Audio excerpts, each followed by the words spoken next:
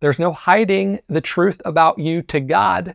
He knows all your secrets, but don't let that scare you. Knowing this truth can be the most healing truth ever. I'm going to show you why.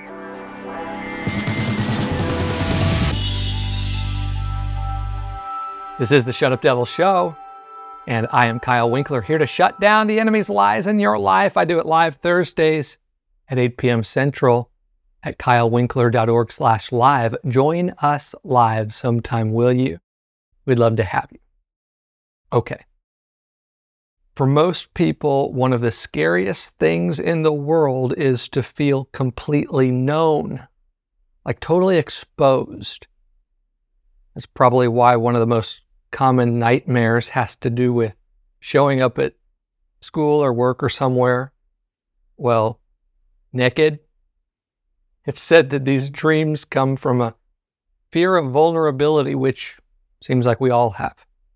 And I'm not just talking about people knowing your true political preference or what you look like without makeup or that you cheated your way through algebra, but knowing everything. Every past behavior, thought, word, probably worse. Every present thought, word, action, weakness, sin, struggle. You know, it's one thing for people to know the things in your past, right? Those can be embarrassing, of course, but at least you can claim it's all under the blood. But the present stuff, and even the future stuff, to know what you just thought about that person that walked by, to know what website you'll visit tomorrow, to know the things that aren't so overcome or fixed as you'd like people to believe. Come on, we're getting real here. I can't think of many things that would be more scary than people to know all that. That fear is the reason why I kept people at a distance, like far away, for so many years. Because there were things about me that I did not want people to know or hear or see the light of day. So I built up tremendous walls, and I put barbed wire on top of the walls and just kept people far away from the threshold of my secrets. Far from them being able to deem me a monster with 6 heads, 11 eyes, and a stench. Well, it's no wonder why until really my early 30s, sadly, nearly every single person in any kind of a relationship with me felt that they just could not get close. For years, I wouldn't let anyone in because I was certain that if they saw the real me, that they'd reject me. And I'm willing to bet that most of you listening can relate. Probably all of you listening can, if we're honest. We all have secrets that we're afraid people will know. That we're afraid if they find out, will disqualify us in some way, maybe get you kicked off the prayer team or the worship team at church, or in the least regarded as a little less spiritual and put together than maybe you want people to think. Well, how does it make you feel to know that you're not fooling God? And I'm not saying this in any kind of a condemning way, trust me. But God sees behind the mask. He sees behind the walls. He's the all-seeing eye, the ever-presence with you wherever you go. You can't even go to the bathroom without God. Talk about exposure. Well, how does that make you feel? A lot of people don't like to think about that. And if they do, it's one of the main reasons why they can't believe that God loves them. Because they know what God has seen, they know what God knows, and they probably think that because they couldn't love someone like them, how can a perfect, holy God love someone with such secrets? That thought freaked me out growing up. It probably didn't help that the image I had of God from my childhood church was like somber and kind of angry looking. Every statue and picture I saw of Jesus back then looked like he was in agony over me, ready to zap me dead for my every mistake. So of course, I didn't want to entertain the idea that God knows everything about me. yet it's truer than true. I know that there's some modern ideas kind of circulating these days that somehow God doesn't know everything, which is just crazy to me, because you'd have to throw away huge chunks of scripture to believe that. The Bible says that he sees the end from the beginning. In Psalm 139, David said, "You know everything about me. You know my thoughts even when I'm far away. You know everything I do. You know everything I'm going to say even before I say it." He said, "You go before me and follow me." He's seen some things. He's heard some things. And those of you who live in my area near I-4 in Central Florida, I know that he's heard some things while you're in traffic. Don't get all self-righteous on me. I know. To the prophet Jeremiah, God said, "I knew you before I formed you in your mother's womb." And that's in the Old Testament. What David said there in Psalms is in the Old Testament. There are plenty of examples of God's omniscience. That's the theological word for his all-knowingness. There are plenty of examples of that in the New Testament too. Jesus discerned the thoughts of the religious leaders. He saw right through them. He called out the future betrayals of Judas and Peter. We're going to talk a little more about that later. But let's get back to you. Even though you've likely managed to keep people from knowing everything, seeing everything, hearing anything or everything, you have not succeeded with God, obviously. And for many people, that's scary. Maybe your heart is racing right now as you listen. You'd think Jeremiah would have been scared. He was an introverted, sensitive, kind of depressed, single man. God knew all the downsides of his design. Yet he maintained an intimate relationship with God and was able to do the difficult and sometimes confusing things that God had asked him to do. If God's omniscience should have freaked anybody out, I'd say it would have been David. Think about the kinds of things that God knew about David. He committed adultery with Bathsheba and then plotted to have her husband killed. The thoughts that come with those kinds of actions are scandalous enough, much less the actions themselves.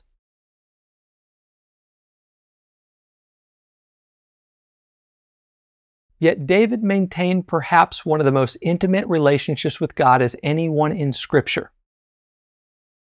In fact, if you continue in Psalm 139, just after he reveals everything that God knows about him, he actually invites God further into his thoughts. In verse 23, he says, "Search me, O God, and know my heart. Test me and know my anxious thoughts." What? Invite the judge of all the world deeper into his already dark and disturbing thoughts? Why would David do this? Isn't it just asking for a smiting?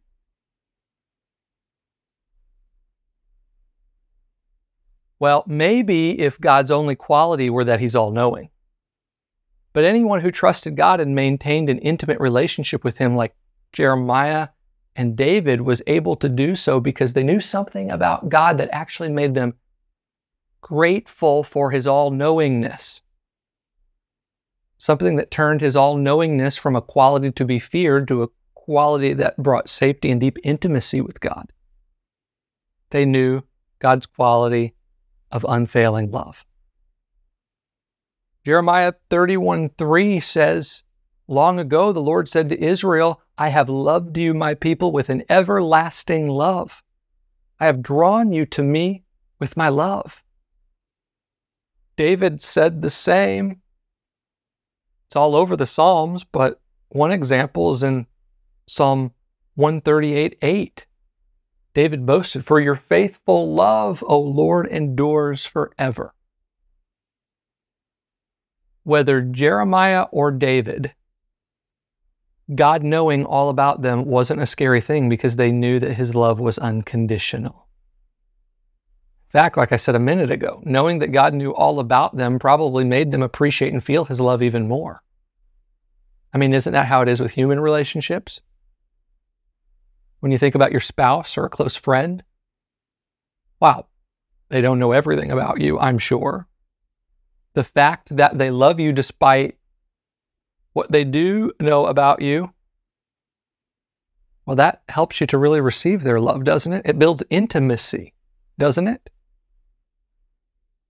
I'm telling you, that's how it is with God. If you can get the fact that he fully loves you with everything that he knows about you, man, that's going to help you feel it. That's going to heal you more than 1,000 hands laid on you, more than 100 jars of anointing oil slathered on you. It's going to heal you more than any self-deliverance book could. It's one thing to know that you're loved. It's another thing, a healing thing, to know that you're fully known and fully loved.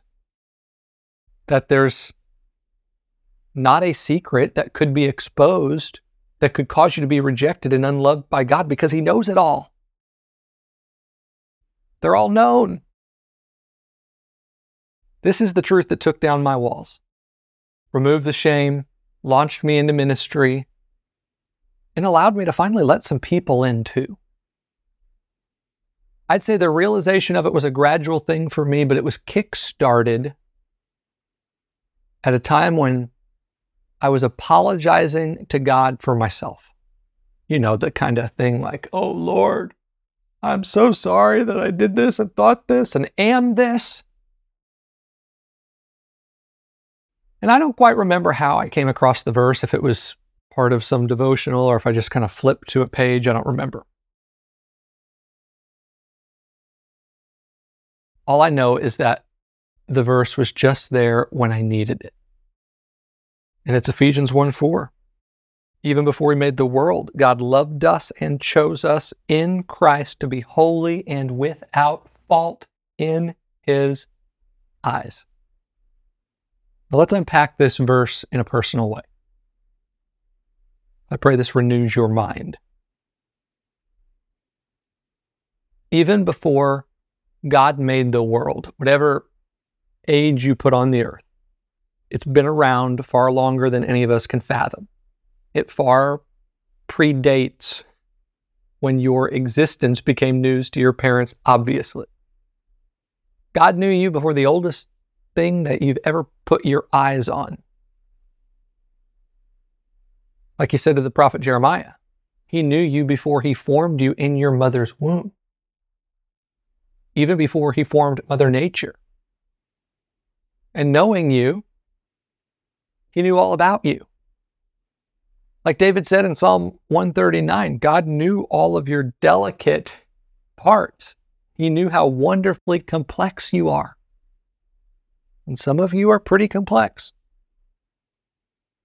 Way back then, he knew what you're thinking this very moment, what you'll say tomorrow, what you'll stumble on next week, next year, next decade. Nothing about you surprises God. That's called being fully known. And like I've been saying, that could be scary. If people knew everything that God knows about you, they wouldn't even choose you for the dodgeball team. You wouldn't even choose you. But God did. Knowing the good, the bad, and the ugly of your life well before he made dirt, he still decided to bring you into existence. He wasn't afraid of your dysfunction, your disability, your disease, your sin, your struggle, your symptoms, whatever. Not from yesterday, today, or tomorrow. That's because, as the verse says, he decided to overlook it all. Because he knew his plan for Jesus. He knew that Jesus was going to do something that would make none of it matter. The Bible says that Jesus was the lamb that was slain before the foundation of the world. So back then, God knew that Jesus would die to make you flawless and faultless, whole and holy. Get this. There's a lifetime of healing in this if you can get this. This is what God helped me to get that day when I saw this verse in a fresh way. The verse says, even before he made the world, God loved us and chose us to be holy and without fault in his eyes. Love was the motivator for your choosing and your cleansing. This love that God created you out of, this love that God sent Jesus to die to prove. This love is not based on any condition. It's not based upon your flesh being fixed, your emotions getting all balanced out. It's not based on how hard you try to not sin. The love God always had and will always have for you is not based on any condition, no demand. It's based on Him who does not change. You see, this is where we have it better, a greater understanding today than anybody did in the Old Testament. They knew love as a quality of God, which, yes, as David and Jeremiah said there, they knew is faithful and everlasting. That's huge, of course. But through Jesus, God revealed that love isn't just a quality. He revealed that He is love. 1 John 4:8, God is love. He can't help but to love because He is love. He loves you without demand because He is love. He loves you knowing everything about you because He is love. Nothing can separate you from His love because He is love. He proved that love by sending Jesus to die for you on the cross. And on the basis of what Jesus' sacrifice accomplished, He made you whole and holy. What a love! Fully known, fully loved, that's you. Now that doesn't sound so scary, right? Doesn't the fact that God knows you completely, yet loves you completely, just up your intimacy with Him? Doesn't that make you feel safe? Doesn't that cast out fear from your life? That's why the Bible says that perfect love casts out fear. That's why Paul said that God's love is what strengthens and empowers us. Ephesians 3:17, Paul said, your roots will grow down into God's love and keep you strong. Verse 19, he prayed, may you experience the love of Christ, though it is too great to understand fully. Then you will be made complete with all the fullness of life and power that comes from God. Now today, science allows us to see the power of love on a physical and psychological level. They've studied it and they've found babies in an environment of love develop faster. People who know that they are loved heal faster, like wounds and physical things heal faster. An environment of love helps people break addictions and toxic thought and behavioral cycles. Most of the time, those things started in the first place because of a lack of love. People were trying to find it and they got off track to certain substances and people and things. So it makes sense that when you know true love, that those things would start to break. God designed His love to be the greatest necessity in life, the fuel for growth, the agent of change. But should the power of love really surprise us? We were each made by love, with love, and for love. Our bodies work the way they are supposed to work when they get what they need, what they were designed for. I think that a lot of the growth that we experience from love comes from the fact that, as I said, there's a safety in it. It establishes an environment of safety. And that safety helps us to take the risks of what God asks us to do. Like I said regarding the people in the Old Testament, knowing that they were known and loved is what maintained and grew their intimacy. But it's also what empowered them to do what God asked them to do. It's what gave Jeremiah the safety to prophesy some of the weird things that God asked him to say. It's what gave David the safety to invite God deeper into his thoughts, into his sometimes dark mind. And practically, it's what empowered him to be the king of Israel and to face the enemies that God asked him to face. Not easy things.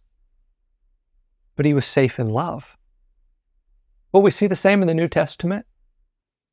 Actually, there are two specific stories in the New Testament that show the stark difference between someone who made a big mistake and didn't know that they are still loved versus someone who also made a big mistake but came to discover that they are still loved. These are the stories of Judas and Peter. At the Last Supper, Jesus told Judas and Peter they would betray him in their own ways. Judas would give up Jesus for some money. Peter would deny knowing Jesus 3 different times during Jesus' arrest. At the time that Jesus foretold this, neither could accept that they do such things. I don't think they wanted to do such things. And I'd say that's true for us too. There are many things that we do that we don't want to do. Things that we'd hate to hear God say that we're going to end up doing in the future. And well, you know the story of Judas and Peter. They did just as Jesus knew and said they would. Now here's the interesting thing. After they committed their acts, both felt sorry for what they did. They both felt remorse. The Bible says Judas repented. The Bible says Peter left and wept bitterly. Unfortunately, that guilt and shame and remorse is what led Judas to hang himself. And Peter, well, he went away and it looks like he went into hiding for a while. So if I might make a point here, because sometimes I get criticized for being too positive about failure. I have people complain, you aren't preaching repentance. And I say, sure I am. I just don't believe that repentance is all about feeling bad about yourself. From the stories of Judas and Peter alone, remorse and guilt alone don't lead to anywhere good. Judas killed himself over it. Peter got caught up in depression. True repentance, which means a change of mind, is about remembering how good God is and what Jesus did as a solution to your failure. It's about changing your mind from, my dad is mad and going to punish me, to my dad loves me and wants to help me. It's what draws you to him. Guilt and shame and wallowing in sorrow only keeps you away from him. And that story has been demonstrated time and time and time again throughout the Bible, starting with Adam and Eve, and then again through Judas and Peter. But knowing that your Father loves you, wants to help you, that understanding of God's love, well, that's the understanding that eventually led Peter to preach the gospel in Pentecost in a way that led 3,000 people to the Lord in that day. A single day. It's what led him to have the boldness and safety to become the faith leader that Jesus said he'd become. You see, after Jesus resurrected, he found Peter back fishing, discouraged after a night of catching nothing.